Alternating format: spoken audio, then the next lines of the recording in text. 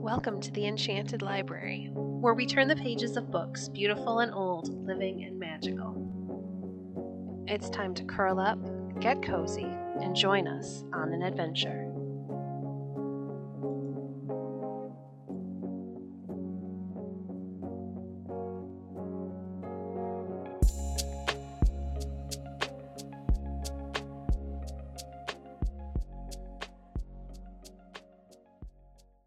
Today we're reading from 50 Famous Tales by James Baldwin.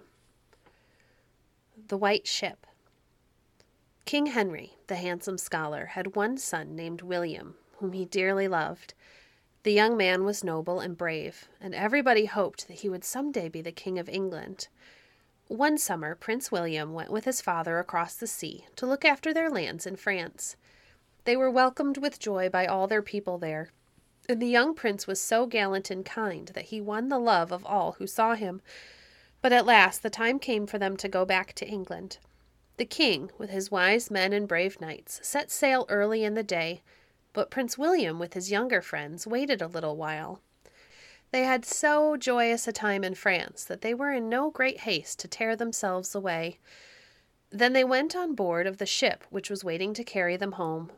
It was a beautiful ship with white sails and white masts, and it had been fitted up on purpose for this voyage. The sea was smooth, the winds were fair, and no one thought of danger. On the ship, everything had been arranged to make the trip a pleasant one. There was music and dancing, and everybody was merry and glad. The sun had gone down before the white-winged vessel was fairly out of the bay. But what of that? The moon was at its full, and it would give light enough, and before dawn of the morrow the narrow sea would be crossed. And so the prince and the young people who were with him gave themselves up to merriment and feasting and joy. The earlier hours of the night passed by. Then there was a cry of alarm on the deck. A moment afterward there was a great crash. The ship had struck upon a rock. The water rushed in. She was sinking. Ah, where now were those who had lately been so heart-free and glad? Every heart was full of fear. No one knew what to do. A small boat was quickly launched, and the prince, with a few of his bravest friends, leaped into it. They pushed off just as the ship was beginning to settle beneath the waves. Would they be saved? They had rowed hardly 10 yards from the ship, when there was a cry from among those who were left behind. "Row back!" cried the prince. "It is my little sister. She must be saved." The men did not dare to disobey. The boat was again brought alongside of the sinking vessel. The prince stood up and held out his arms for his sister. At that moment the ship gave a great lurch forward into the waves. One shriek of terror was heard, and then all was still save the sound of the moaning waters. Ship and boat, prince and princess, and all the gay company that had set sail from France went down to the bottom together. One man clung to a floating plank and was saved the next day. He was the only person alive to tell the sad story. When King Henry heard of the death of his son, his grief was more than he could bear. His heart was broken. He had no more joy in life, and men say that no one ever saw him smile again. Here is a poem about him that your teacher may read to you, and perhaps, after a while, you may learn it by heart. He never smiled again. The bark that held the prince went down, the sweeping waves rolled on. And what was England's glorious crown to him that wept a son? He lived, for life may long be borne, ere sorrow breaks its chain. Why comes not death to those who mourn? He never smiled again. There stood proud forms before his throne, the stately and the brave. But who could fill the place of one, that one beneath the wave? Before him passed the young and fair, in pleasure's reckless train. But seas dashed o'er his son's bright hair, he never smiled again. He sat where festal bowls went round, he heard the minstrel sing, he saw the tourney's victor crowned, amid the nightly ring. A murmur of the restless deep was bent with every strain, a voice of winds that would not sleep, he never smiled again. Hearts in that time closed o'er the trace of vows once fondly poured, and strangers took the kinsman's place at many a joyous board. Graves which true love had bathed with tears were left to heaven's bright rain. Fresh hopes were born for other years. He never smiled again. King John and the Abbot, Part 1. The Three Questions. There once was a king of England whose name was John. He was a bad king, for he was harsh and cruel to his people, and so long as he could have his own way, he did not care what became of other folks. He was the worst king that England ever had. Now, there was in the town of Canterbury a rich old abbot who lived in grand style in a great house called the Abbey. Every day 100 noblemen sat down with him to dine, and 50 brave knights in fine velvet coats and gold chains waited upon him at his table. When King John heard of the way in which this abbot lived, he made up his mind to put a stop to it. So he sent for the old man to come and see him. "How now, my good abbot," he said, "I hear that you keep a far better house than I. How dare you do such a thing? Don't you know that no man in the land ought to live better than the king? And I tell you that no man shall." "O king," said the abbot, "I beg to say that I am spending nothing but what is my own. I hope that you will not think ill of me for making things pleasant for my friends and the brave knights who are with me." "Think ill of you?" said the king. "How can I help but think ill of you? All that there is in this broad land is mine by right, and how do you dare put me to shame by living in grander style than I? One would think that you were trying to be king in my place." "Oh, do not say so," said the abbot, "for I—" "Not another word," cried the king. "Your fault is plain, and unless you can answer me 3 questions, your head shall be cut off, and all your riches shall be mine." "I will try to answer them, O king," said the abbot. "Well then," said King John, "as I sit here with my crown of gold on my head, you must tell me within a day just how long I shall live. Secondly, you must tell me how soon I shall ride round the whole world. And lastly, you shall tell me what I think." "O king," said the abbot, "these are deep, hard questions, and I cannot answer them just now. But if you will give me 2 weeks to think about them, I will do the best I can." "2 weeks you shall have," said the king. "But if then you fail to answer me, you shall lose your head, and all your lands shall be mine." The abbot went away very sad and in great fear. He first rode to Oxford. Here was a great school called a university, and he wanted to see if any of the wise professors could help him. But they shook their heads and said there was nothing about King John in any of their books. Then the abbot rode down to Cambridge, where there was another university. But not one of the teachers in that great school could help him. At last, sad and sorrowful, he rode toward home to bid his friends and his brave knights good-bye, for now he had not a week to live. Part 2. The 3 Answers. As the abbot was riding up the lane which led to his grand house, he met his shepherd going to the fields. "Welcome home, good master," cried the shepherd. "What news do you bring us from great King John?" sad news, said the abbot, and then he told him all that had happened. Cheer up, good master," said the shepherd. "Have you never yet heard that a fool may teach a wise man wit? I think I can help you out of your trouble." "You help me?" cried the abbot. "How? How?" "Well," answered the shepherd, "you know that everybody says that I look just like you, and that I have sometimes been mistaken for you. So lend me your servants and your horse and your gown, and I will go up to London and see the king.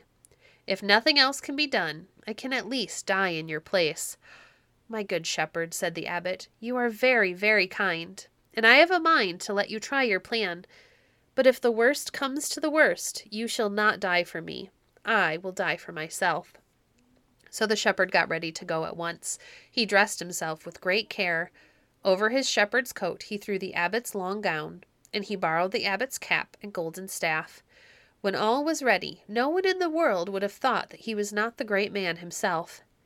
Then he mounted his horse, and with a great train of servants set out for London. Of course, the king did not know him. "Welcome, Sir Abbot," he said. "It is a good thing you have come back.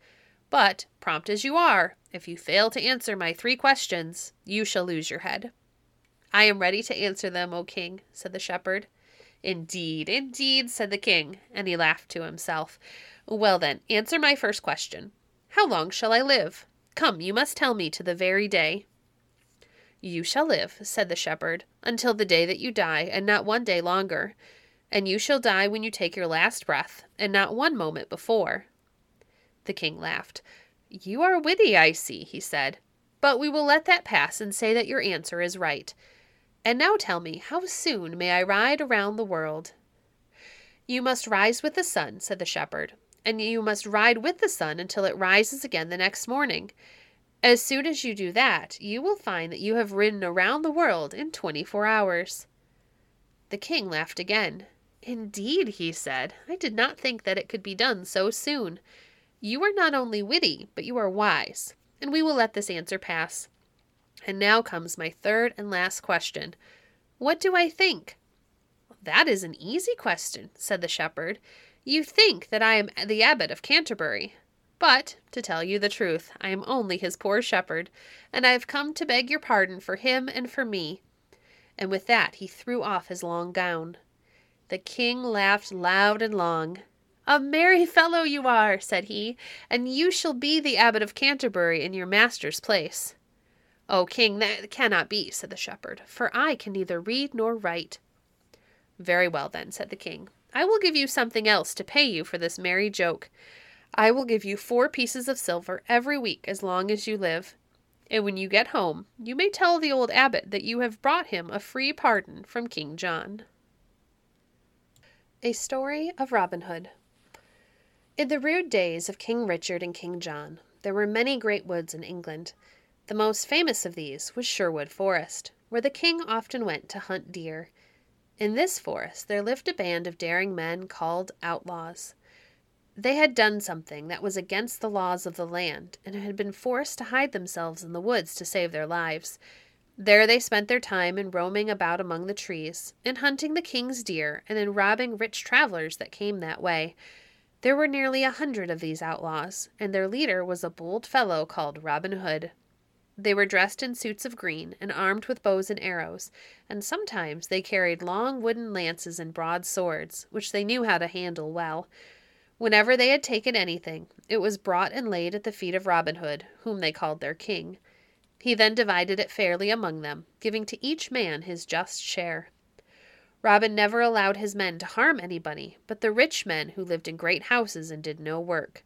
He was always kind to the poor, and he often sent help to them, and for that reason the common people looked upon him as their friend. Long after he was dead, men liked to talk about his deeds. Some praised him, and some blamed him. He was, indeed, a rude, lawless fellow, but at that time people did not think of right and wrong as they do now. A great many songs were made up about Robin Hood, and these songs were sung in the cottages and huts all over the land for hundreds of years afterward. Here is a little story that is told in one of those songs. Robin Hood was standing one day under a green tree by the roadside. While he was listening to the birds among the leaves, he saw a young man passing by. This young man was dressed in a fine suit of bright red cloth, and, as he tripped gaily along the road, he seemed to be happy as the day. "I will not trouble him," said Robin Hood, "for I think he is on his way to his wedding." The next day Robin stood in the same place. He had not been there long when he saw the same young man coming down the road. But he did not seem to be so happy this time. He had left his scarlet coat at home, and at every step he sighed and groaned. "Ah, the sad day, he kept saying to himself. Then Robin Hood stepped out from under the tree and said, "I say, young man, have you any money to spare for my merry men and me?" "I have nothing at all," said the young man, "but 5 shillings and a ring." "A gold ring?" asked Robin. "Yes," said the young man, "it is a gold ring. Here it is." "Ah, I see," said Robin. "It is a wedding ring." "I have kept it these 7 years," said the young man. "I have kept it to give it to my bride on our wedding day. We were going to be married yesterday, but her father has promised her to a rich old man whom she never saw, and now my heart is broken." "What is your name?" asked Robin. "My name is Allan a Dale," said the young man. "What will you give me in gold or fee," said Robin, "if I help you win your bride again, in spite of the rich old man to whom she has been promised?" "I have no money," said Allan, "but I promise to be your servant." "How many miles is it to the place where the maiden lives?" asked Robin. "It is not far," said Allan, "but she is to be married this very day, and the church is 5 miles away." Then Robin made haste to dress himself as a harper, and in the afternoon he stood in the door of the church. "Who are you?" said the bishop, "and what are you doing here?" "I am a bold harper," said Robin, "the best in the north country." "I am glad you have come," said the bishop kindly. "There is no music that I like so well as that of the harp. Come in and play for us." "I will go in," said Robin Hood, "but I will not give you any music until I see the bride and bridegroom." Just then an old man came in. He was dressed in rich clothing, but was bent with age and was feeble and gray. By his side walked a fair young girl. Her cheeks were very pale, and her eyes were full of tears. "This is no match," said Robin. "Let the bride choose for herself." Then he put his horn to his lips and blew 3 times. The very next minute 24 men, all dressed in green and carrying long bows in their hands, came running across the fields. As they marched into the church, all in the row, the foremost among them was Allen a Dale.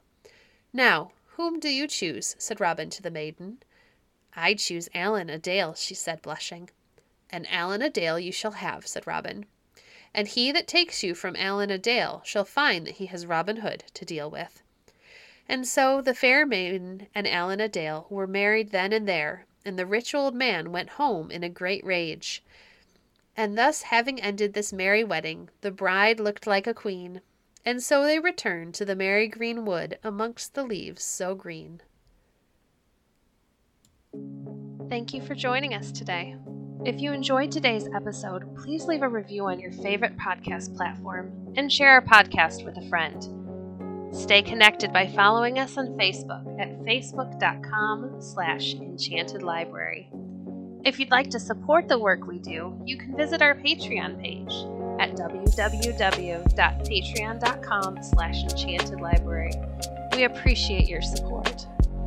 Until next time, friends, happy reading.